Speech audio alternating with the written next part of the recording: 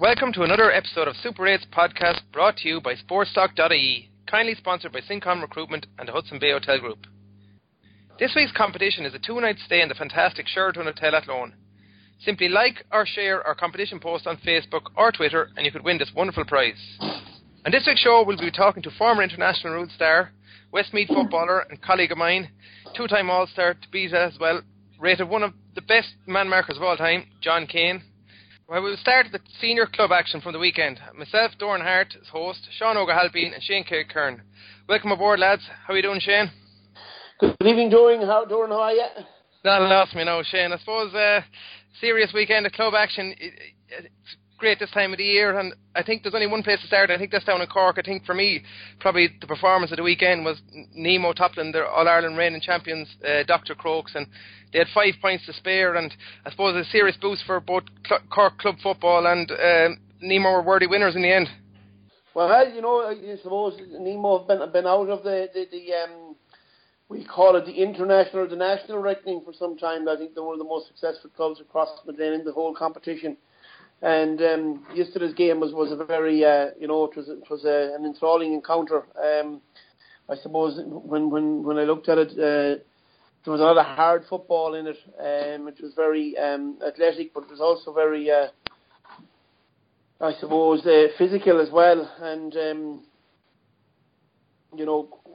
Crokes been the All-Ireland champions. I suppose everyone felt that they would probably kick on and beat Nemo, but it wasn't to be, and they put in a tremendous performance down in Páirc Uí Rinn, and I'd say you could say themselves now it's not Neil Corofindle all fancy their chances of winning the All-Ireland, so it was a really good game, I'd have to say. I thought it was quite good.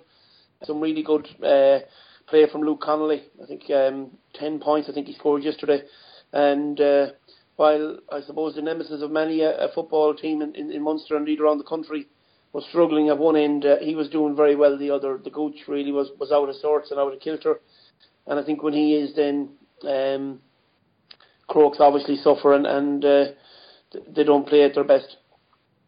Yeah, I'd have to agree with you there. I don't think the inside line got going at all for Dr. Crokes, and probably because Gooch didn't put the strings out around probably half forward line like he normally does.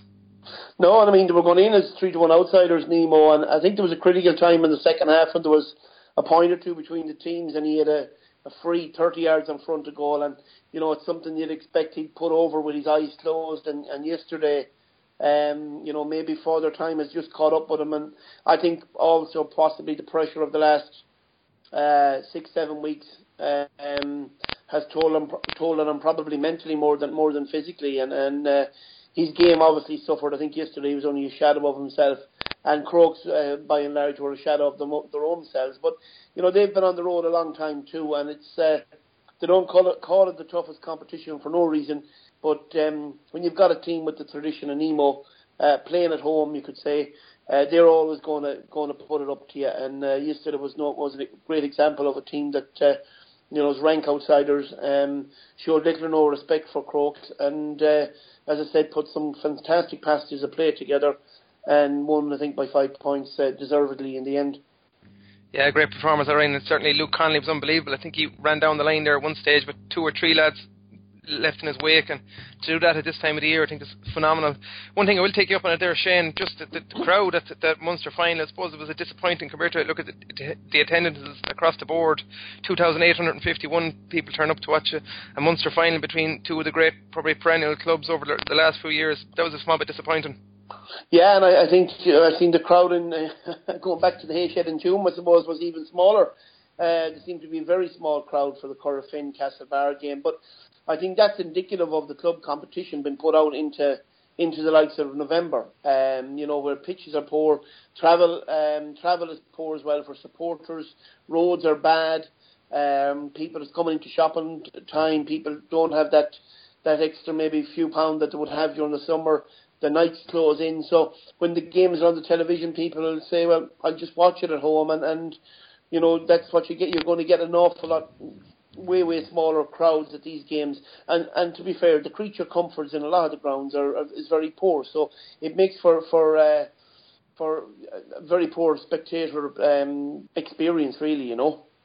Yeah, I certainly would agree with you there, alright, yeah. I suppose this time of the year you can put the fire on and watch it on the TV.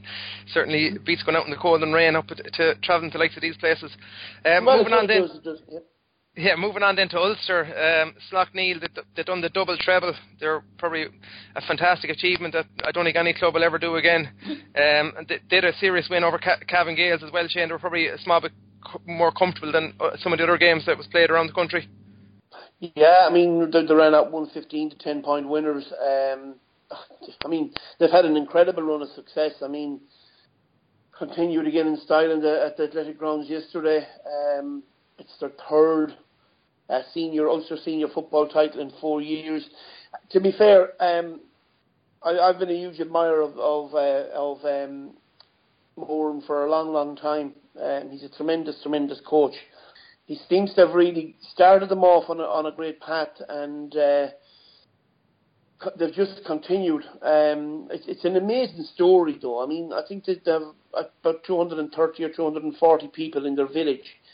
And to keep up what they've done, as you said, the double treble in both hurling and football is a remarkable achievement. Not to forget what they're doing also in Camogie. And, you know, they have superb leadership, or in fairness, in their team. Christy McCaig is just he's a great player, and Brendan Rogers is also a superb player. And they're just, they're an amazing story. There's no doubt about it. Cavan Gaels, I suppose, haven't competed at this level for a while, and you can tell maybe teams that are honed in and hardened into club championship football this time of year. It makes an awful difference, particularly if they're coming up against teams that maybe have no track record or little experience in it, and it's very, very difficult for teams like Cavan Gaels to put it up to a Slaughtneil. But like again, I mean, they were unbelievable. Shane McGuigan yesterday scored, I think, 1-6, only 2 points from frees. They're a formidable side, and they'll take some beating now. They'll fancy their chances, because I think that the whole competition has been thrown really wide open over the last couple of weeks. With Fenson's gone out, and with obviously Croke's gone out, which yesterday. Mickey Moran, as I said, is I think he's a tremendous coach. Always liked the way he spoke, always liked the way he appraised players after games, and he's done a tremendous job with this side, and the players themselves have just taken it on to another level. Yeah, in fairness, I'd say they're justifiably favourites to win the All-Ireland series now. Yeah, I suppose that what they'll have to overcome is that traditional. I think they play Nemo Rangers in the semi-finals, if I stand corrected. Yeah, I think you're right, yeah. They play Nemo in the semi-final. Sometimes what happens, I suppose, really is when you meet a traditional power, that the people will expect the traditional power to win out. In this particular instance, in this particular case, Slaughtneil have been very strong for the last 4 years. They've huge experience got. They're deservedly, probably in many people's eyes, favourites to win the All-Ireland, but that comes with a tag as well, and with a price at times, and they'll now have to perform under that duress and under that stress, and we'll have to see if they're capable of doing it. I for one, would love to see them doing it. Yeah, I think so as well, especially after what they're doing up there. It's just been phenomenal. 7,591 up there. The crowd kind of booked the trend across the country, and it just shows the passion they have for football and for the GAA up in that part of the woods.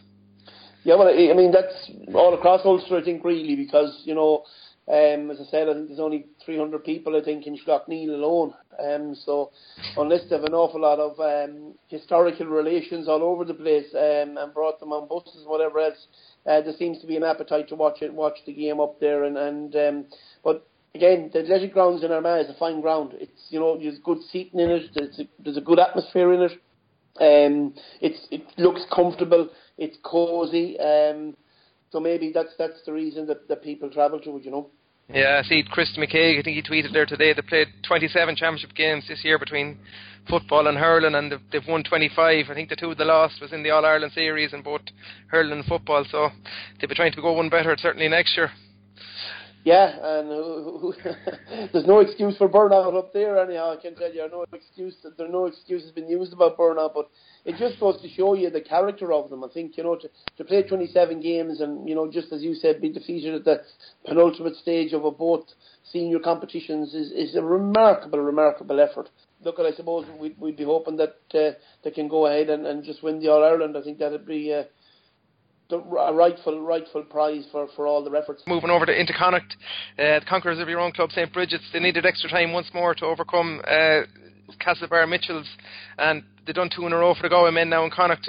Another great achievement by them, Shane. Yeah, and you know, they were up against it again for parts of the game. 2 goals from Brady and Michael Lundy in the first half gave them a 5-point advantage on 2 occasions going into the second half. But a late surge from Mitchells, you know, kicked the last 5 points of the game, sent it into extra time. I think their great friend Marty Duffy helped them along the way with an extra 3 or 4 minutes of injury time. But notwithstanding that, the momentum seemed to be with the Mitchells. But again, Corofin found it from somewhere to lift it. And, you know, the lost Kieran Fitzgerald after 20 minutes following a clash of heads. Many would have thought that would have taken a big wind out of their sails, and it did for a part. His strength, his composure and his leadership at the back is a huge element of Corofin's football. But they kicked on and look at, I think they've got maybe subs that come in. They brought Dahi Burke in again for Brady yesterday after about 53 minutes. They could bring lads in off the park. Kevin Murphy came in for McGrath, Farrer came in for Burke, Malloy came in for Cunningham, and these are all very, very good club footballers. I think Gary Sice yesterday had one of his really better games. He's been a tremendous warrior for them, but yesterday he stood up to the mark at crucial times for them, and then played a leading role in the recovery and helping them to win. And Lundy, I think, actually underwent an operation on his, what do you call it, during the week? Appendix. On his appendix, during the week. Yeah. So for him to play, I think, 4 or 5 days after, was a remarkable recovery. So it just shows, I suppose, these lads are really committed to their cause. They're committed to Corofin. They're worthy Connacht champions. They came close on both occasions to losing their crown to St. Bridget's, I suppose, ourselves and Castlebar, and they've seen it through, and they're a steely side, you know. They have a way of playing, and they have an understanding with one another that has come over the years, and I think they'll be looking maybe as well as some of the kingpins have fallen over the last couple of weeks, that they can roll on and repeat the win of 2015 where they went on to win the All Ireland. Yeah, I certainly agree. I had the pleasure of playing with Gary Sice in college, and he's certainly a warrior, so he is, and great, one of the best players I've probably ever played with. You didn't get lynched for your last comments about the state of the Tuam Stadium and so on, but what do you think of the carry-on beforehand, Shane, with the Castlebar Mitchells players having to climb the fence to get onto the pitch? Do you think it was blown out of proportions, or was there a serious breakdown in communication somewhere? No, I don't think. I think there's a total and there's a serial lack of respect for players within the GAA from certain types of officials and certain types of people that man gates and man pitches and all that sort of stuff. There needs to be protocols around the training where pitches are not or grounds are not suitable for warm-ups. For example, in Tuam, they have, not only do they have a hay shed, but they have a horse patch at the back of the dressing rooms where they expect you to train on, that has crumbled out timber on it and all that type of stuff, and mottled grass and nettles and whatever else. I mean, it's just a total lack of respect for the players. If the grounds don't have a warm-up area, well, then players are entitled and should be entitled to go out and warm up on the main pitch that they're playing on for a 15 to 20 minute period prior to the game. And that's not going to make any difference to how the pitch performs over a 70-minute or 60-minute game. And this has been replicated in a lot of county grounds as well, where there's no warm-ups on the main pitch and that. And that's fine if you have an adjacent warm-up area that's suitable for players. But there is no adjacent warm-up area in Tuam.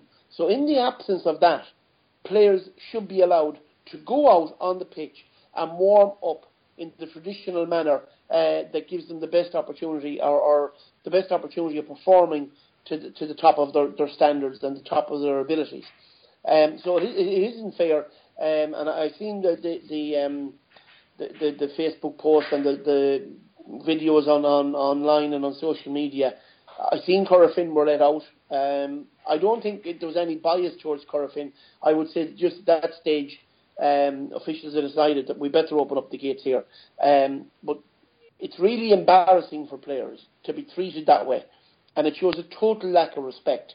And I think the Connacht Council and all the councils have to put down a diktat or protocol that if there is no adjacent or there's no adjoining warm-up areas that are suitable for players and suitable for teams, well then the main pitch should be used.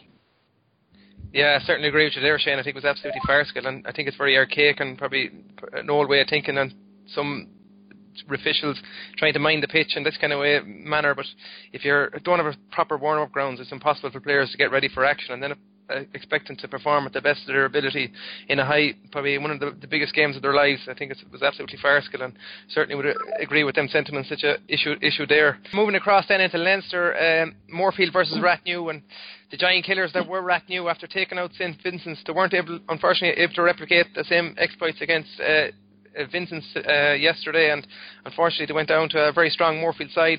Shane, I suppose it's when underachieve, well, I don't know if you call them underachievers, but when underdogs probably take out a giant killers and there's all the celebrations that have to come along with it, it's kind of very hard to get to the pitch of maybe another strong game in 2 weeks' time. Would you agree with them sentiments? Yeah, it's very difficult, Doran, and you know when you do such a giant killing act, it's very difficult to get two kind of performances back to back, with all of the hullabaloo and all of the probably premature celebrations that you would have with taking out a huge club like St Vincent's. For Rathnew, that's a huge thing in itself. To progress to a semi-final maybe of a tournament that they felt, or a competition that they felt they would be out of previously. But you'd have to say Moorfield are a good team. I think the Kildare champions are always going to be thereabouts, and I think they're powered by a famous O'Connor family from Kerry. But in Rathnew's case, the expectation levels that you have when you go in after that giant killing can actually sap energy out of a team, and I think that's really what happened. What happened with them yesterday. Moorfield, Ian O'Connor kicked 8 points. They had only 4 scores, interestingly enough, out of a scoreline of 213. So that won't be enough when you get to the higher level of competition. You will need a better spread of scores throughout the side, because the good teams, they will look in at matching up the good players that are proficient in scoring, and they'll generally cancel each other out. And you'll want a far better spread of scores. But notwithstanding that, I suppose Moorfield will go into the December clash with St Lomans in really good shape. There's no doubt about that. They're a side, I'd say, that will say to themselves they have a very good chance now of winning a Leinster Championship, and they'll prepare accordingly, I think. And Luke Dempsey will do the same with Lomans, and it'll be an interesting game, because I think the winners come out and play Corofin. Whoever wins that game will look at themselves of having a great chance of getting to an All-Ireland final. Yeah, I certainly think so. I suppose just taking you up on that, St Lomans, another, probably after overcoming a very slow start again, they eventually got going and reeled Simonstown in. I'd say Colin O'Rourke would be a small bit disappointed that Simonstown didn't kick on after probably a real positive start, but when you have players the likes of Paul Sherry, John Heston, I think they're serious match winners. John Heston kicked 6 points again yesterday. He's just a scoring machine. And Luke Dempsey is delighted to be in a Leinster final. Yeah, to be fair, and if you notice a lot of the top scorers in the teams yesterday, in winter football in particular, their scores come from frees. John kicked 6 yesterday. 5 of them were from frees, and notwithstanding, I presume he had probably a serious role as well in driving the team forward. He's a tremendous player. There's no doubt about that. He's one of the best in the country. Luke Dempsey is to me a very, very good manager. We had him as a coach. He'd come in and do some sessions in Bridges for a time. He has a great way with players, I think, and a great way of getting the best out of players. They scored 13 points. I'd say Colin O'Rourke could be disappointed with the return from Simonstown Gills. They actually started quite well, but couldn't build on that, and they only scored the 1-8 in the game, and that's never going to be enough really to win any match. And look, I think Lomans will be delighted with their run in the championship to date, and they will see an opportunity against Moorfield, who I think they will go in against as underdogs, slight underdogs maybe, as an opportunity also to win a Leinster championship, and that will be a very successful season for Lomans. And after that, then who knows where they can go, because as I said, they'll meet the Connacht champions Corofin, and maybe people say they're not at their best either. So Luke has done a great job there. They're obviously a club that's dominating Westmeath football. I know that John Heston isn't necessarily a native Lomans person, and maybe there's one or two others that they've in there that aren't natives either. But that's the case with any big town team now. They've adapted, and they've obviously have a very open cultured club, and they're reaping the benefits and the rewards for that. Yeah, no, in fairness to John Heston, I think he played most of his underage football with St. Lomans as well, and grew up out the road, so he's not too far away. Luke Dempsey has a phenomenal record. 5 years now, he's after winning 5 titles, 2 with Moorfield and 3 with Lomans. So as you say rightly, Shane, it's super stuff and an unbelievable achievement out of him personally as well. And I just going by the talk of the game and talking to people at it, they were saying this, like the Corofin game, the substitutes made huge difference. I think Kieran Lynham came off the bench, and Conrad Riley, who normally starts them but he's only back from travels abroad, they were the driving force in the second half, along with the more established players like you talked about. So certainly it sets up a cracking final between themselves and Moorfield, and I don't think I'll be backing against my own county men. I know first hand how good they are, and I've been saying it for a few years. I thought they would have got a bit further the last couple of years, so I think for me they might just nick it, maybe on a tight game. John Heston might kick on and kick the winning score. I'm delighted to welcome onto the podcast now one of the greatest footballers Westmeath has ever produced. His attention to detail had no boundaries, and a man I was probably lucky enough to play alongside, and a man I learned a lot from in the short time playing with him. John Kane, how are you doing? How are you doing, Doran? It's a lovely compliment to get from you. Considering you spent about 4 or 5 years standing in front of me. I was giving you plenty of cover. I won't be like Dennis now and ask for your all-star for 6 months off you. John, I suppose we just had a chat there about the club matches. It was a great weekend for St. Lomans. Yeah, great weekend for St. Lomans. Super result for them, and it's great to see it. It's the first time anyone's been back there since yourselves got there a couple of years ago. So it's a great opportunity for them, and I'd say they were probably spurred on by the fact that I think when Vincent's got knocked out, everybody in Leinster thought they had a good chance to win it, and fair play to them. They're there now, and there's only 2 of them left. Yeah, I suppose they started slow yesterday again, John, and they were the same up over in Longford against Mullinachta. That's something they're going to have to probably overcome if they're going to probably win the final. Yeah, and I think they addressed that and they talked about it afterwards. I heard John Heslin talking, and I heard Luke talking afterwards, and both of them spoke about it, and they said it's not like they have a plan to do it, but it's just the way it works out in a couple of games. But I think they've had that much experience over the last number of years within Westmeath anyway, of knowing that they're good enough to win a championship match, and at last it's feeding through to Leinster. And I think a team, somebody made a point at Heather talking that the Leinster Club Championship is different to the Leinster Inter-County Championship, that every team that's in it is competitive and believes they can win it because they're winners within their own county, and then when they go to provincial level, if they're getting a bit of a run, they think they can win anything, you know. Yeah, I certainly agree with you there. And I don't know, sometimes the more you talk about these things starting slow and that kind of thing, I don't think it might have helped things. Sean Og, any ideas or any how do you overcome or get off to a fast start in the game, or how is the best way to prevent it? Prevent the poor start in the game, Yes, I suppose Lomans there the last couple of games, and they talked about it a lot there after the game yesterday. They kind of know that what's happening. Is there any time you've been involved in with teams that I suppose you got off to slow starts and that kind of thing? I would have been involved in plenty games or plenty teams that would have had poor starts. So like what you're doing there, Doran, then you're looking at the lead up time into the game. You know, what are we doing? Should we be doing things differently? You know, what's the warm up like? Should we be doing more warm up in the dressing room? You know, before going out? A fella's on time, so you're looking at stuff like that, right? And then basically, you're looking at I felt it's literally like following the game plan to what they should be doing, because unfortunately you'll often get some guys there, like, and with all the best will in the world, the game plan is told, given to them, but they start doing other things, like, and they go off in their own solo run, so to speak. So, you're looking at stuff like that,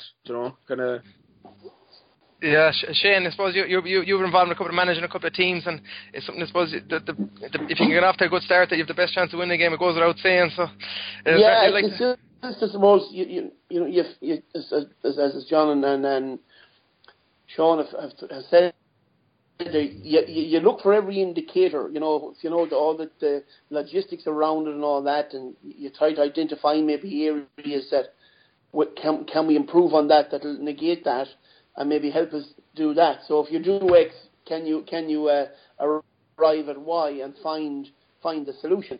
But the issue here is that you've got so many movable parts. You've got 15 different guys, and it's sometimes difficult to get the 15 in sync together to start with. And the other side of it as well, you also got opponents who are also saying the exact same thing as you. So I think sometimes you can look at games and say, well, look, we're not starting well, but we're really finishing well. So there's reasons for both, and then find the indicators, see can you improve, and I think sometimes if you make a huge issue of things like that, the issue continues on. Whereas you can find maybe a solution by being maybe communicating things in the dressing room a bit better, or whatever it may be, and or just been on a particular day, being a little bit more ready than your opponent.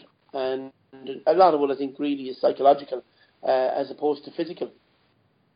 Yeah, I think I certainly agree with you there. All right, Shane. John, just who's your tip for win the club finals? If you had tenner to stick on anyone at the minute, who would you be going for? So we'd have to go with our Westmeath buddies, wouldn't we? We'd have to go with Lomans, I suppose. But I suppose Luke should have some sort of an insight into Moorfield. He's had 5 in a row championships at this stage. He had 2 with Moorfield and 3 with Lomans. So it's some record for Luke, and he knows Moorfield inside out as well, So he should have a good inkling into what is making them tick. But I know they're a super club. I was in college up in Maynooth years ago, and we had a fairly decent kind of under-21 college team that entered into a championship. I remember, and there was big ructions up in Kildare that we were allowed to put a team into the championship in Kildare under-21. And there would have been a lot of guys on it with me. It would have been, say, Alan Brogan and Ross Munnelly and Mark O'Shea and a whole load more guys from around the place, and Rory Cavan and a few more. And there was a Moorfield team that would make up the bones of that team that's there at the minute that bet us in an under-21 final, and it was a huge result. I remember at the time for Moorfield. And I remember just thinking at the time, I think they went on and won a Leinster title not soon after with a lot of them.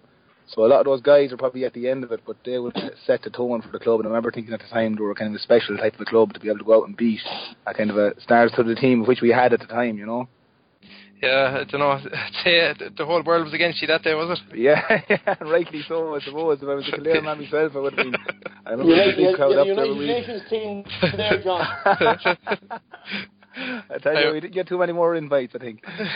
Like us playing in NUIG in the Galway Club Championship, the referee, you're about 6 points down before he even started, anyway, at least. Yeah, that's the way it is. But look, hopefully, I think if they get over and like going back to them getting their good start, if Lomans can they'll have to just break it down. I mean, a lot of teams would do it. Either break it down into segments, into 10 minutes or 5-minute segments, and focus on those first 10 and set their stall out. And as Shane alluded to, they're better off to be stronger finishers than, to finish strong in every game, which is better from a mental perspective for a team to know that they can always finish strong. Whereas if you're finishing weak and starting strong, that's in the back of your mind the whole time. Whereas I know they're going into this that if they can stick with Moorfield at all, they'll have it in the back of their head that they're going to have it in the tank to push on the last 10 or 15 minutes. And Moorfield will have it on their head that Lomans are going to push on the last 10 or 15 minutes. So hopefully to stick with them for the first half and don't let Moorfield get away from them, you'd be hoping that they have a very good chance of getting over the line.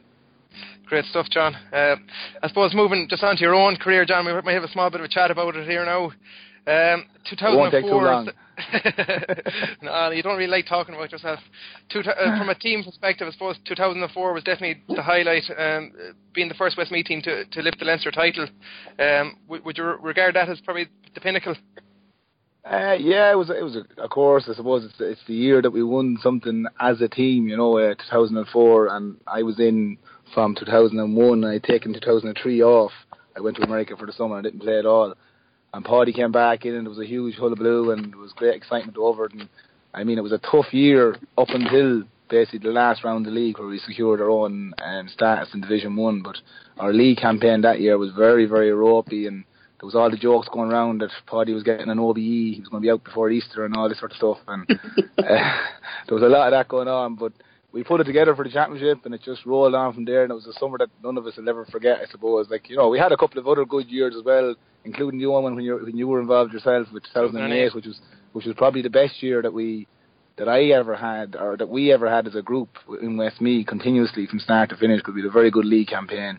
We had a good championship, and we were lucky to be beaten by Dublin and Croker. I think it was in the Leinster semi-final, and then Tyrone, who went on to win the All-Ireland, beat us. We lost two players that day. Damien Healy was sent off, and there was some other Lou Drummond sent off as well. I can't remember who it was. I'll hold my hands up there. I'll hold my hands up. Still one of your regrets. You're still...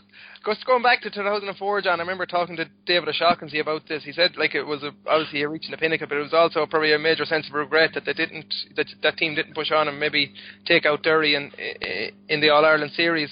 Is that something you'd look back on? Probably one that got away. Yeah, it was. I mean, anybody, and I mean, like you. I remember talking to Enda McNulty years ago, and back around that time, and I was saying to him he'd had a good spin out of it. It was probably around 2004, 2005, and I said, "You had a great time," and he was saying we didn't. We only won one All Ireland, and I remember thinking at the time, "Geez, you're a bit mad. You won an All Ireland and you won a lot of Ulster titles, but it's when you finish playing that you realise, you have more regrets."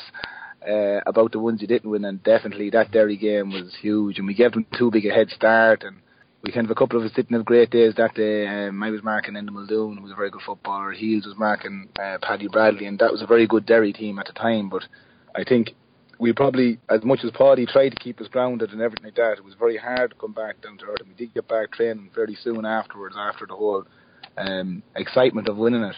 But it was a huge regret. We just left ourselves with too much to do, and we just ran out of time in the end. And like Paddy explained it to us and Tomas, and they hammered it into us, telling us that we might never get here again. And I remember sitting on a bus with Dennis Glennon on the way up, and Dennis was saying after we won the Leinster, "This is great. We'll have this every year then." And I said, "Geez, Dennis, we might never get back here again." And it is a regret, because it could have changed the course of Westmeath if we had managed to get that one step further. But unfortunately, it just wasn't to be. Yeah, and I think this is where probably maybe the lads might jump in here as well. I don't know, tradition, it's a bit like Rathnew when they overcame St. Vincent's. I think tradition plays an expectation, plays a huge part. If you're expected to win an All-Ireland, then winning a Leinster title is not good enough, for us. People are clapping you on the back, and which was a serious achievement at the time, take nothing away from it, but it probably, the more you talked about it, it was very hard to get up to that performance level again. And you see, like the Kerry, they're expected to win All-Irelands, and like Sean Og down in Cork, you're looking to win a Celtic Cross every year. Don't forget, we're looking to win Sam Maguire every year as well, Doran, But if you just come in there with John, sorry, with John there, it's a very difficult time, when you breach such a gap, and it's very similar for us here. I jokingly say that, obviously, but in Roscommon here, like, we have maybe an outside chance of competing in finals at least every 2 or 3 years, or 5 years, whatever it may be, because of the lopsided nature of the draw. But in Leinster that time, anyhow, it was relatively competitive. You had maybe 4 or 5 teams, I'd say, that time, John, that could compete to get to a Leinster final. Yeah, you had a very good Laois team as well, yeah. You had a good Laois team, a good Kildare team, good Meath team, relatively, obviously Dublin more than what they are now. So you had, and yourselves. But, it can be very, the Europhia and all the emotion it takes out of you. The celebration takes as much out of you as any physical activity, really, doesn't it? And, I'm sure having Paddy there with you as well added to that, and then you had, it's hard when you have to celebrate victories as well, Yeah, I know, and as I said, Paddy would have kept us very grounded, and we would have been very focused in on it, but I remember chatting to him kind of privately, and we would have been in Cape Town on a trip later on when you'd have a few drinks with him and stuff, and he was bitterly disappointed that we didn't go that step further. He kind of didn't enjoy the game against Kerry in the league that year. He found it very strange for himself, and he wasn't comfortable in the setting at all, but he really wanted to get a crack at Kerry that year. You know, he really wanted to get back to an Ireland final or another, you know, and just get a crack at them and see how we fared against them, because he really wasn't up for it in the league game. He kind of didn't want to be there, but once we got on that roll and he felt like a true Westmeath kind of man, he really wants to get back in a Kerry again, you know. Well, when you come back from the professional paid elite over in the States, John, in 2003, how... Professional paid elite. I was working on a house that was burnt down to a crisp in a basin for about 3 months. Don't tell me you were a paid... Don't tell me... I think you're mixing me up with the other Westmeath All-Star. Desi was in a different part of Boston than I was in. Desi's in the 5-star suite. You were down the base. It was much sunnier over on Desi's side of Boston than it was where I was. So, just saying, when you came back, John, obviously there was a huge shifting. You had a major sporting icon personality in the dressing room. Did you find that you lift at the time that Paulie was there? You know, in comparison maybe to dressing rooms you were in as a minor or under 21, or even as I don't know whether you played senior before that or not.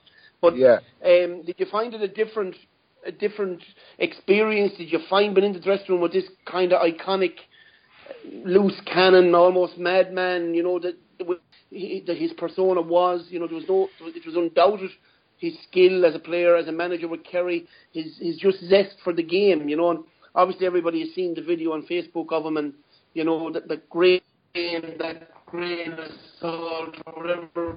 Yeah. Grain of salt and tip the scales and all that. He elevated you to another level. I did, yeah. Like, I mean, personally, I came home from the States that summer and I was refreshed. I was probably about a stone overweight, but I never minded being injured or being overweight because I'd work harder to try and get it off and get right again, you know. But what happened was I just took that year off. I'd gone and played my first year in 99.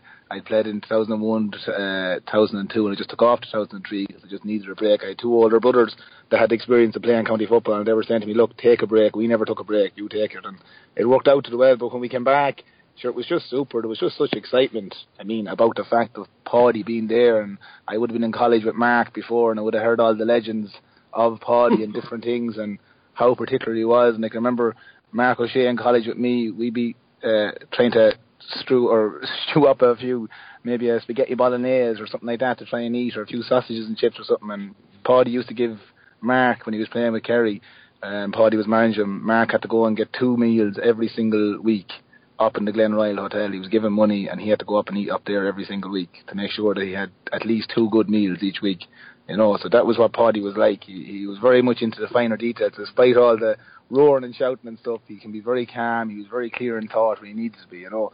But he did definitely inspire everyone, and he lifted everyone, and he kept everyone on their toes. Once he got going, as he said, he used to say, once the cuckoo lifts his head, I spring into gear, and that's the way he was, you know. He mightn't have been big into it before that, but once after the league or towards the end of the league, he really kicked into gear and he pushed on everyone, you know.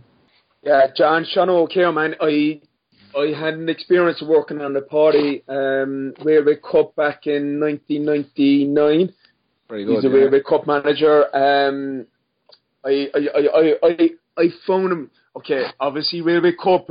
We got to the final last year, so we won a semi-final, got to the final, and it was done over a weekend. So like that was, like, I had very limited experience of him, but I thought he was a great orator in the dressing room, man. You know, kind of.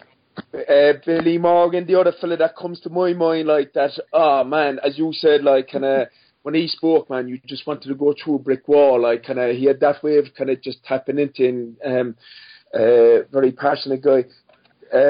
Tactically, and this is a question I want to ask. Okay, tactically, he never spoke much about tactics. It was about winning your own man-to-man combat. You know, that was more or less kind of. He was very very much into the kind of man-to-man matchups. Yeah, big time. Like kind he was big time into it, and that's kind of the game it was, I suppose, back when we were playing when he had us in 2004. There wasn't too much tactics. I suppose Tyrone at the time would have had some sort of a defensive system, but there wasn't too many more adopting it, and you might have a one sweeper or something like that, and he just tells someone to push up. But he was very, very much into, you know, he'd analyse, he'd watch videos of other players, and he'd know players, and he'd know his own players better than anybody else, and he'd know who was well suited to them. And I think he was kind of annoyed with himself. I think the day we played Derry and the Betis in the quarter-final, I was marking Enda Muldoon for a period, and Heels was marking Paddy Bradley for a period, and they swapped us, but it was probably that bit too late. And I remember him saying to me afterwards we should have started the other way around. But he was more into it, like, and you're saying he was more into his man-to-man matchups, but he very rarely got them wrong. He knew who could do what, and he'd really rile you up for it. And the thing I used to love about him, and it was something that I used to always have with following managers afterwards, with Tomas or whoever was with Westmeath, or even with the club, if I ever had to do a man-to-man marking job, Paddy always had me in the frame of mind that he'd tell me, a couple of days previous to a match, who I was going to be marking. And he'd be explaining to you, this is what I want you to do, and whether I do video analysis myself, or we had Mick Sullivan back years ago as well. He used to cut down clips for me and the whole lot, and he'd put stuff together, and I'd watch an opposition player and just study what he was at. But Paddy was the one that would have kind of instilled the importance of knowing your opposition and how to get the measure of it, But you're saying as well, Sean Oak, about his oration skills. Like he was a brilliant speaker. He did inspire you. Yeah. But the thing about him was he could still be very clear in thought. He was very, very clear in his thought, and he could be very concise with some of his points. And it wasn't just your normal old style, roaring and shouting and break down the door for you. He'd have you. There was a lot of substance to it. There was a lot of substance to it, and he definitely got your blood boiling and kind of. And the important, it was Munster, so he was on about the tradition of Munster and the players that represented, Munster, and kind of. That leads me on to my other question, right? And you're on about Paddy, who was an outside manager coming in. See, unfortunately, it's not the done thing in Cork, John. Over my years, I was just coached by Cork fellas, right? Yeah. What's your view on outside guys coming in? Because you work with Paddy.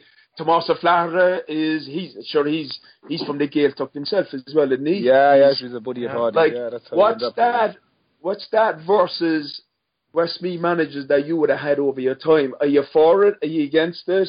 What's your views? I'd love to get your views. I mean, if we were looking at Westmeath managers, an actual Westmeath man has managed Westmeath in, I don't know, I think 25 years or something, as in Luke Dempsey would be regarded as a Westmeath man, but he's a Kildare man by birth, But Luke would always be still regarded. If Luke took over Westmeath tomorrow, people would say, it's great to have somebody from the county involved, because Westmeath, or Luke, has such a connection with Westmeath between minors and other. He's actually Kildare man. He's actually Johnson. So we haven't had anyone, and it is a slight issue with Westmeath at the minute, with regard to football. That we persistently go with outside managers, and we would have people within the county, and the likes of Jack Clooney was somebody who everyone thought would be given a chance, considering Jack's experience with club level, and he would have had huge experience with Rory Gallagher with Donegal for 2 years as well, and different things. So, but it wasn't to be, and for some reason or another, I don't know why. Maybe they just think Fairway Hills are green, and that's what to go with. But that's up to the county board, I think, to decide. But you'd like to think over the next couple of years or whatever that hopefully Colin Kelly will get going at it this year and have a good couple of seasons or whatever, and hopefully somebody from Westmeath will eventually get the chance to coach, because I think there are good coaches there, and it's just a matter of someone getting their chance to see how to get on. How about yourself, John? Yeah.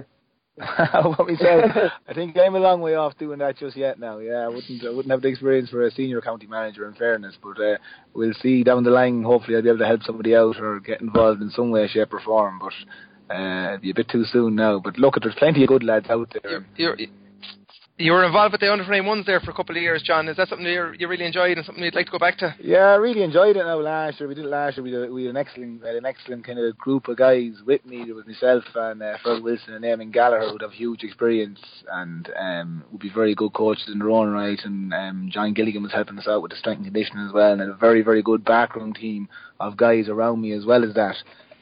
So it was a very good team of people, and unfortunately the competition was changed to a summer competition this year, and we kind of ruled out a lot of the guys, because Eamon was involved with Castletown Hurlers, which he won a championship with this year, and he was involved with Malachy's footballers, and Fergal is very busy with a house, and his wife is expecting a baby at the minute. It just wasn't going to work during the summer months, and John Gilligan is involved with a number of clubs, and he's involved with the All-Ireland winning Camogie team at Westmeath this year as well. So it just didn't fit that we'd all be able to be together next summer, so it just wasn't going to work out, and that's why we had to let it go. But it was super. It was a great experience to be involved at the county level. I've been involved with clubs, with my own club and stuff, and the county level is different because you're working with the cream of the crop, and I'd be very much of an ethos that you either want it or you don't want it, and you can kind of, at club level, you kind of have to pardon the expression, but you have to put up with the fools to kind of, because you don't have the numbers. But at county level, you should have a pick of 30 or 40 good footballers where there isn't a whole lot between them. And if someone isn't stepping up to the mark or someone's acting out, you can tell them,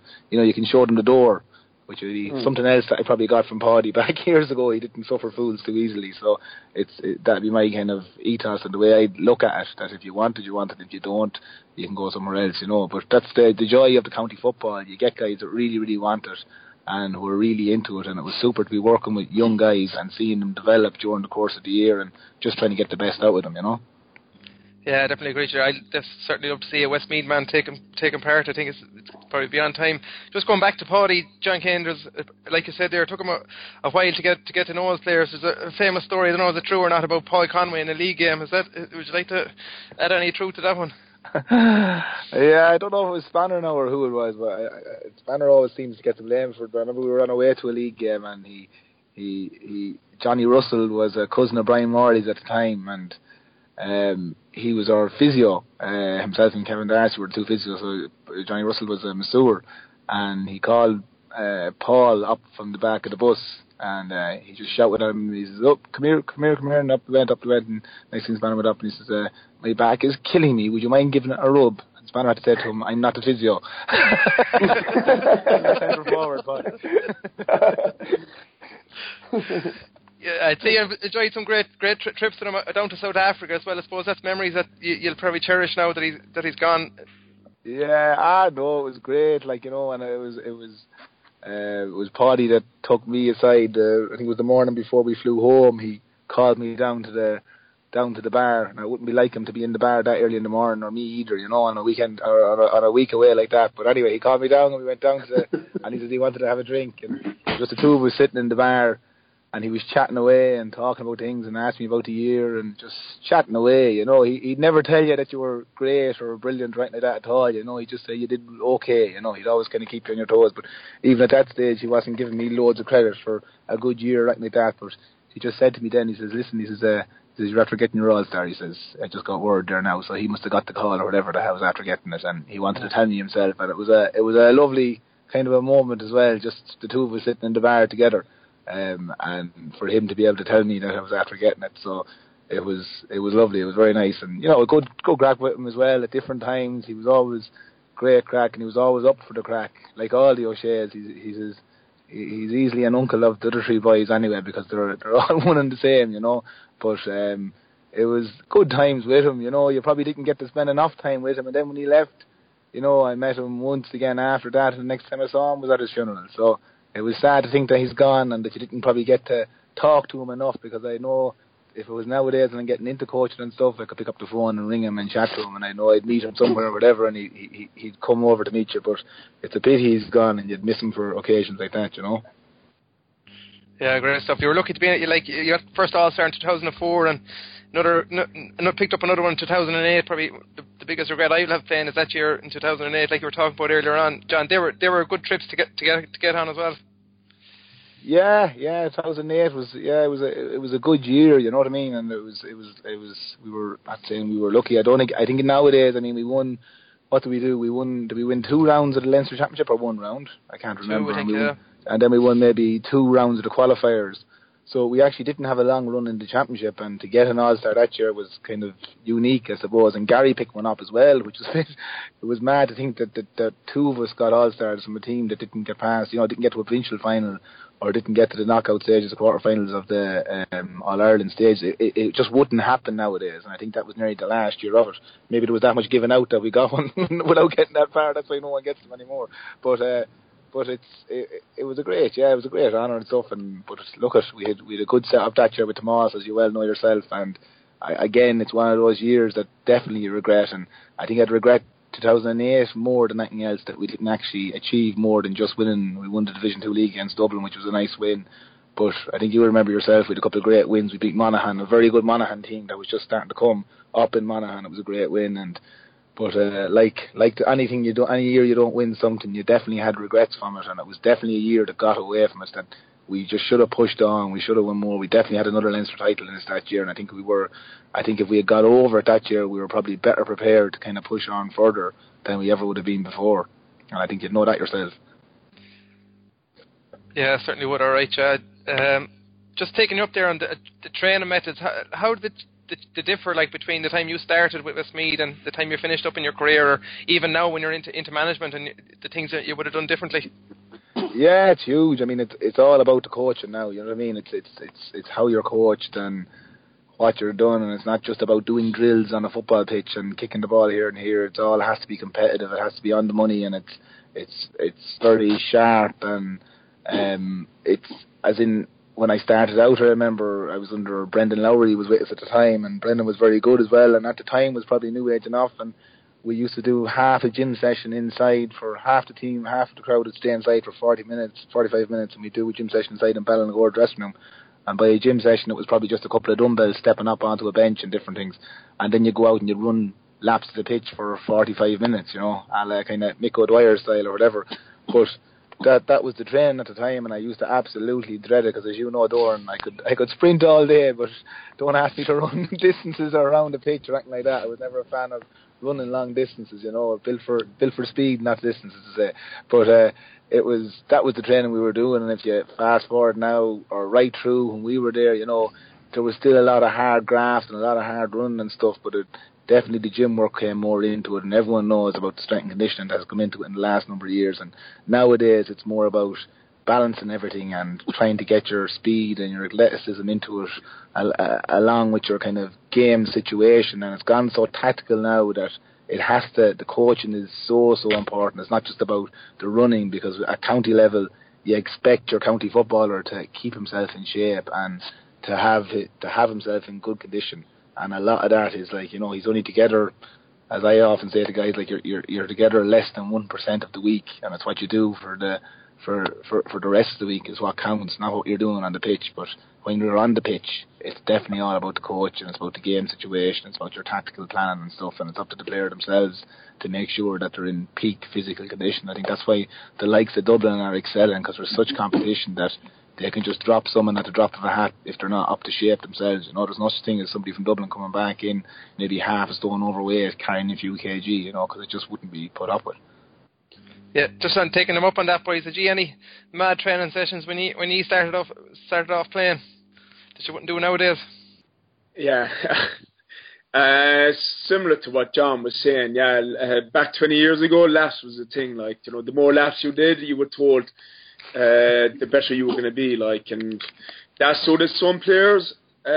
Funny enough, I'd be the opposite to you, John. That suited me, but when it came to the more important stuff, which was over 10 yards to win a ball, like, my speed was very poor, like, so 20, you know, the way you do a 20-meter sprint, like, I was well over 3.5 seconds, like, where some of the quick guys were coming in, some of the quickest fellas were coming in just above 2 seconds, which was very good. If you got below 2 seconds, you were told, like, you should be sprinting in the Olympics, you know. Yeah.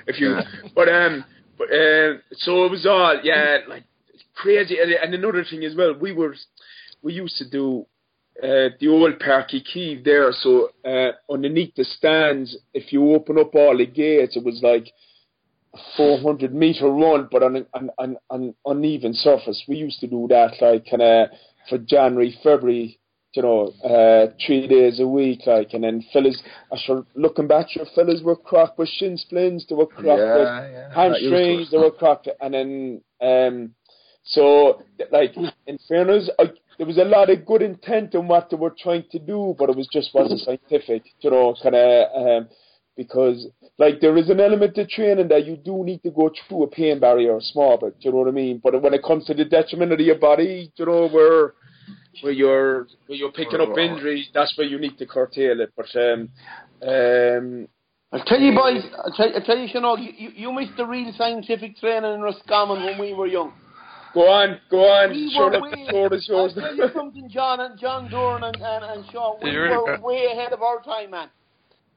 We had a guy one time, and I'll tell you. What were you doing? Were you pulling tractors? I better not name him, right? But you know, his training style was unique, and he came out of the 70s, he played in the 70s, 60s, 70s, and 80s. But anyway, he took over our club team. He comes from a very famous family, but I won't name him now, and a great character. But the depth of science in his training was unbelievable. He'd take out a box of Sweet Afton, he'd light a Sweet Afton, he'd come out and he'd meet us at the gate, and he'd say, lads, wire to wire. And we'd say, Jesus, wire to wire, right, okay. An hour and 20 minutes later, when he'd all the Sweet Afton left and his last wire to wire, he'd say, now lads, into the dressing room and have a shower at home. And we thought this was great on the first night. Jeez, it will surely get better. For 6 months, it was wire to wire as always. Wire to wire. Well, I can remember doing Paddy when Paddy arrived. That was his key as well, wire to wire. But he'd throw a ball into it every so often. He had Tomas. Oh no, we didn't even see a schlitter. Let's mind the ball. Unbelievable. Yeah, look, it's all moving on a bit. I think, thank God. But it was. Yeah, it's like gone. Sean Old said, lads were built differently, and it didn't really make sense. I don't think people kind of do the same type of training anymore. But it's, what you were saying about that. I can remember training with a minor team, and we had a guy we were training over in Milltown Pass, and there was no lights. So it was the street lights shining in onto the pitch, wherever it was got. So 3/4 of the pitch was dark, and like that, we were running laps of the pitch as minors. When you think about it, it's nuts. Having young lads, 17 years of age, running around the pitch, and I can remember running around one time, and next thing, there was less of us running around, and then we realised that as we were getting towards the dark, you were tripping across boys. There was lads lying in the ditch and everything, and next thing the whistle would be blown, and about 20 lads would hop out together and finish at the same time, Then was the time. It was caveman stuff really, John Dahl. I'm telling you. Yeah. I wasn't built for hardship. I was built for nourishment, not punishment anyhow. You were like me. Those laps. Jesus, laps some around lads, the pitch. You were like me, probably, Shane. Oh, jeez, I think the car to tow me round. I used to hate it. Some lads were flipping tyres. Me and you were carrying spare tyres, or something. Beauty for me, go back and goal. It meant I missed all, I lost all that. I didn't have to do all the outfield work or anything, so I was quite fortunate. I didn't mind the sprinting, but Jesus Christ, the mention of a lap was enough to make me sick. Well, one lad that we know, and Dornan, he'd agree with this, was Gary Conson wasn't too fond of the out laps either. And about Gary, yeah. I remember one year we actually trained him to Quebec in a race course under Luke Dempsey for 2 years, I remember. We didn't have to jump the hurdles, in fairness, but we had to go around the course. But another year then with Tomas, he brought us to Belvedere. I think, Dornan, you would have been in Belvedere with us, were you? And it was a 1.5 mile course or whatever, but it was up hills and down hills, and I didn't like it, but Gary definitely didn't like it. And anyway, we were all at the top of the hill, and we were waiting for everyone to come up the hill, and this lad came and that lad came, and I wasn't too far from the end either, but eventually Gary was coming plodding up the hill. He was the last man home, and the rest of us were all nearly ready to start again. And next thing, Tomas was bollocking out, hurry up, Gary, get up that hill. And he came up to the top of the hill, and he dropped to the ground, and he started baiting the floor and saying, I'm a fucking goalkeeper, I shouldn't be doing this. Baiting the floor. He was probably big enough to roll down the hill that time, yeah? Stuff. You could talk about the training methods all day, lads. I don't think I went through any of that hardship compared to you, in fairness. You were a lot cleverer, Dornan. You were a lot cleverer. Yeah. And I go a bit younger. Just, I don't know about that now. I go a bit younger. Shane, you play outfield for a while? I did. I played most of my football for the county, actually. First 7-8 years was outfield. Played at centre forward, full forward, in the Connacht final in '92.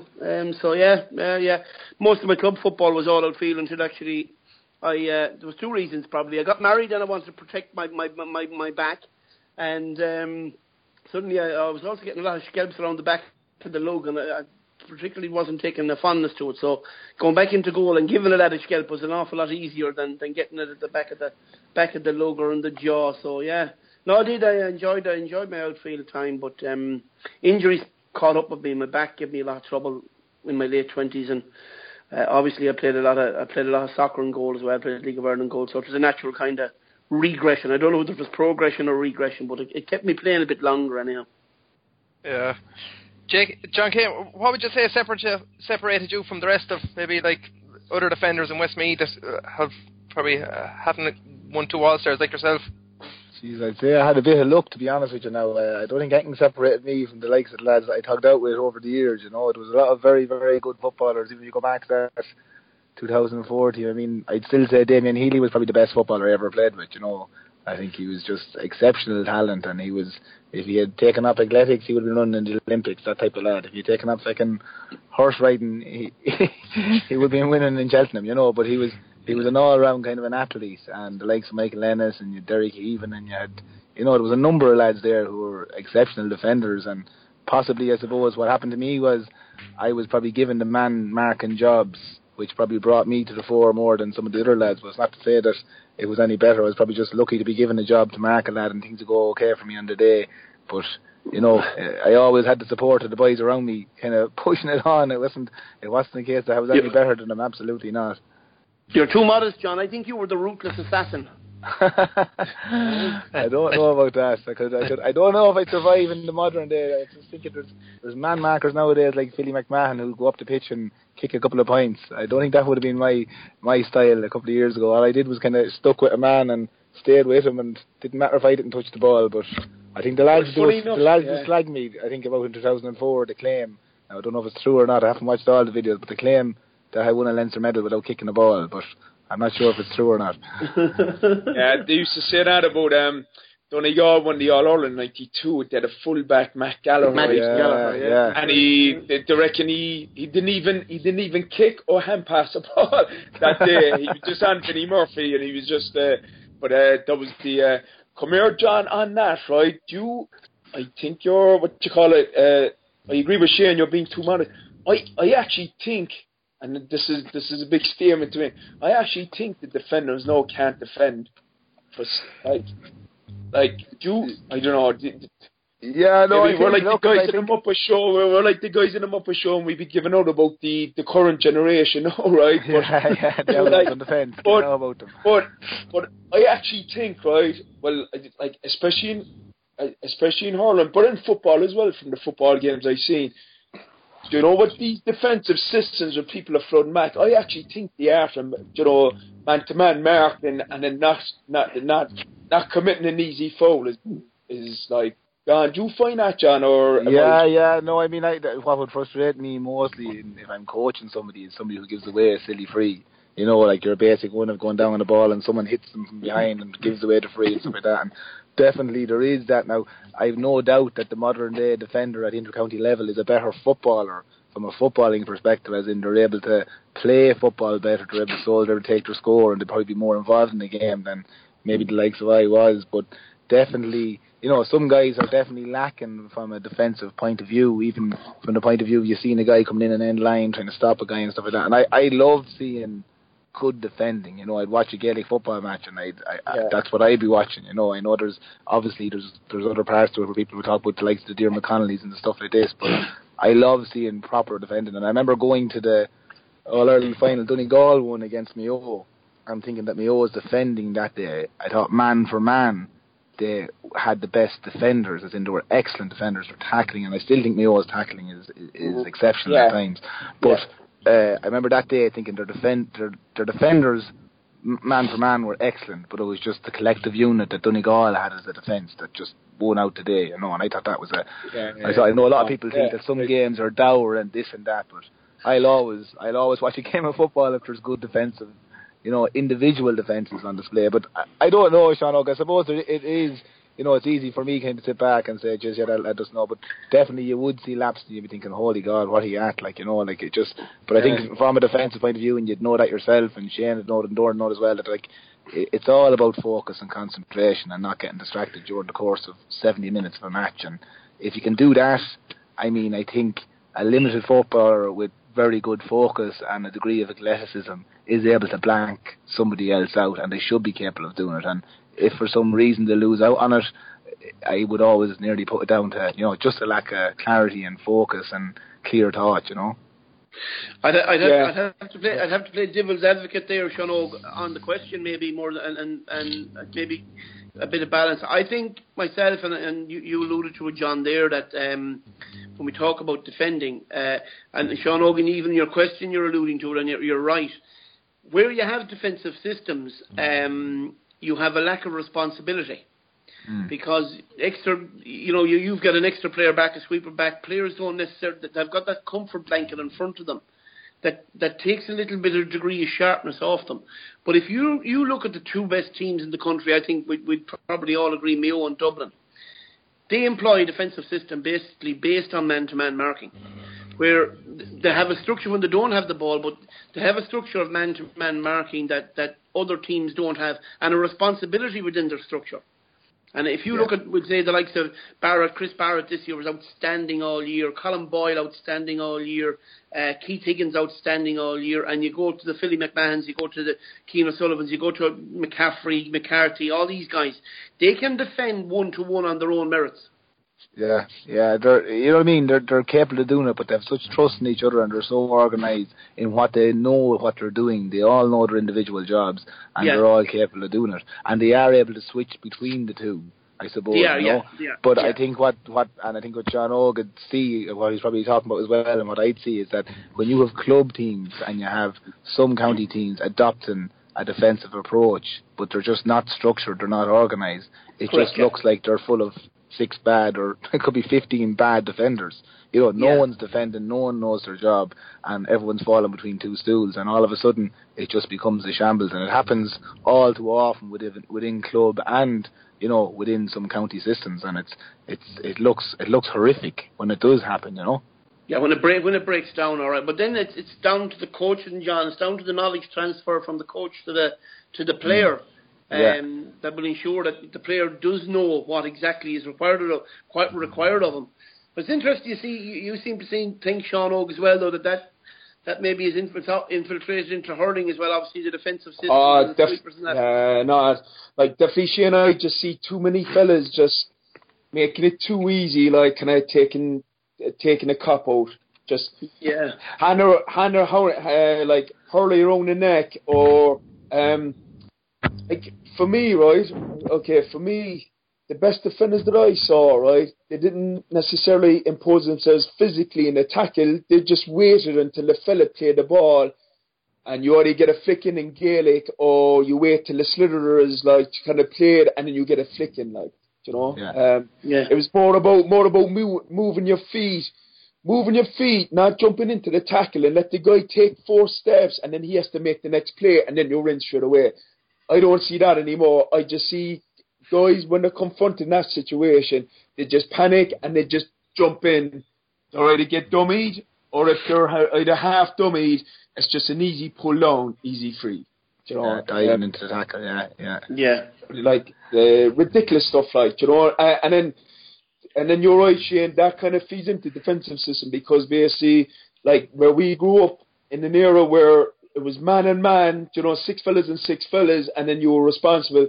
Now, when you have 2 midfielders or even forwards dropping back, sure, there's no one taking responsibility for any fella. Like, you know, like I'm looking around and saying, look, John, that's your fella, and then John is thinking, no, you pick him up, like, and, you know. I mean, in the likes of Croke Park, in a full house, if you're playing, you know, if you're playing at the level that Dublin and them are playing, there is no communication from the point of view of talking to each other, because you can't actually hear each other on the pitch. You know, when you're engulfed by that crowd of 80,000 or whatever it is, and, you know, I've been in that situation where there'd be 60-odd thousand or whatever there, you can't hear each other. You know, you can't hear each other 5-10 yards apart from each other. So you need to know your job, and this is what happens. And I think a lot of the smaller counties get caught when they do go to Croke Park, that they might be shouting at each other on a county pitch and can hear each other, and then all of a sudden it's nearly like a shock to them that they can't hear each other up there, and the communication breaks down, because even though they might think they know their job, they don't know it without being able to hear somebody calling them, you know. That's a good point. Certainly agree with you there, John. I think you're being very modest there as well about yourself, John. I think your attention to detail, for me, I would have learned an awful lot from you. I remember, if you don't remember 2008, we went down to play Cork in a league game, and it was probably one of my first years probably on the panel. I was still learning the trade, and it was a Saturday evening game down in Cork. Parky Rain, was it? It was Parky Rain. Yeah, it was. It's right. Yeah, and we lost out. We were staying the night down there. We weren't coming back to the Sunday, so also all young lads had all the shirts and the jeans in the bag, ready for a big night out. Big night out in Cork City. Anyway, and Desi is adamant. I know the one he kicked against Meath, he knew Dalton was white, but the last kick of the game, he's adamant. I remember that. You waved it, the umpire waved it wide. Anyway, we lost out by a point anyway. But anyway, we were all into the dressing room, into our shirts and brand new jeans and the fancy shoes. And we look around at John. There he is. Smelling well, boy. Yeah. Look around at John. He still has the tracksuit bottoms on. Looking at us. What are these lads going at? He said, "Are you going out?" And we're like, "Sure, we're staying the night. We're going out in the city for the night." He's like, "Yeah, I got to be joking me after that performance." He said, "And you're going out in the city for the night." Eventually, anyway, he got a pair of jeans off our fitness trainer, Caleb. Do you remember that? About 6 inches big on the waist and 6 inches short on the leg. he brought in 3/4 length jeans before they were in fashion at all. And all it was like Lederhosen. Was it a Lederhosen on him? Was it? It was like a Lederhosen. They were like a Lederhosen on him. It's all right. I blended in fierce well with all the other Cork boys in the pub. That's the way we always dress. All that was bothering you, JK, was the fact that we lost the game. You didn't care about the 3/4 length jeans or anything like that. And I suppose after that, when I look back, and it's kind of them things that I learned a lot from, that preparation was key. Like even the way you looked after yourself, I think you've been very much. Look, I kind of knew that I didn't have, and I never made any bones about the fact that I didn't have a huge skill set. I was very, I was very quick, I suppose, and I worked hard on myself, and I kept myself in good shape once I got in shape, But I knew I kind of had to be on the money with everything, whether it was from flexibility and stretching and minding myself and eating the right stuff and making sure I was hydrated and, getting my different types of gym sessions in at the right time of the week and whatever I needed to do. I'd always do a 15-20 minute session, say, maybe if the match was on the Saturday, I'd do it on the Thursday, a good intense one, but I always had my own little thing, and I had my routines, and I had my superstitions and different things that I do, and I always went for a walk the morning of a match, at least whatever, a mile and a half or so. There was different things like that, I suppose, that my wife would probably be able to fill you in more, she too remember them, but it was just things I always knew that I had to be, and if I was off at all, or if I didn't do something that I knew I should have been doing, I just always saw that was a doubt, an unnecessary doubt that I was putting into my own head that I didn't need, and I kind of knew that if I was prepared properly and everything had gone according to plan, it was fine. And I suppose when I was younger, everything had to go according to plan. There was a bit OCD, I suppose, about it. And as I got older, I was able to kind of adjust to the fact that, right, let's say if I had something planned and I was throwing a curveball or something, I was kind of better able to handle it, But there was little kind of things. I know one of the things Paddy said to me when he came in was he always insisted on the vinegar bath, after a match. He always insisted, get in your ice baths and the whole lot and then go home. And it was something I always had. I was lucky. I had an understanding girlfriend who's now a wife, and I'd arrive in the door after a match and she'd have the bath filled and she'd have 2 bottles of malt vinegar filled into the bath, and after every championship game I wouldn't eat crisps all year long because I like crisps and I'd lose control of myself if I ate them. But so she'd have a couple of bags of crisps in a bowl, malt vinegar bath, left running, and a DVD player sitting up beside the bath, and I'd just walk in the door, drop the gear bag, and that was it. And so I suppose I was lucky always to have the support from people around me as well to kind of help me kind of recover and get right from it. But I suppose, that's just the things you had to do, and it's no more than anyone ever did, I suppose. Everyone had their own superstitions, and everyone had their own bits and pieces that they had to do in order to make sure they were right, Yeah, certainly agree. I think rumour has it as well, you brought your own food to your brother's wedding, just to get over things. Before we finish up, JK, I wanted to ask you about one of Sean Oak's great passions is the international rules. You were on the panel back in 2008. Would you regard that as a positive experience?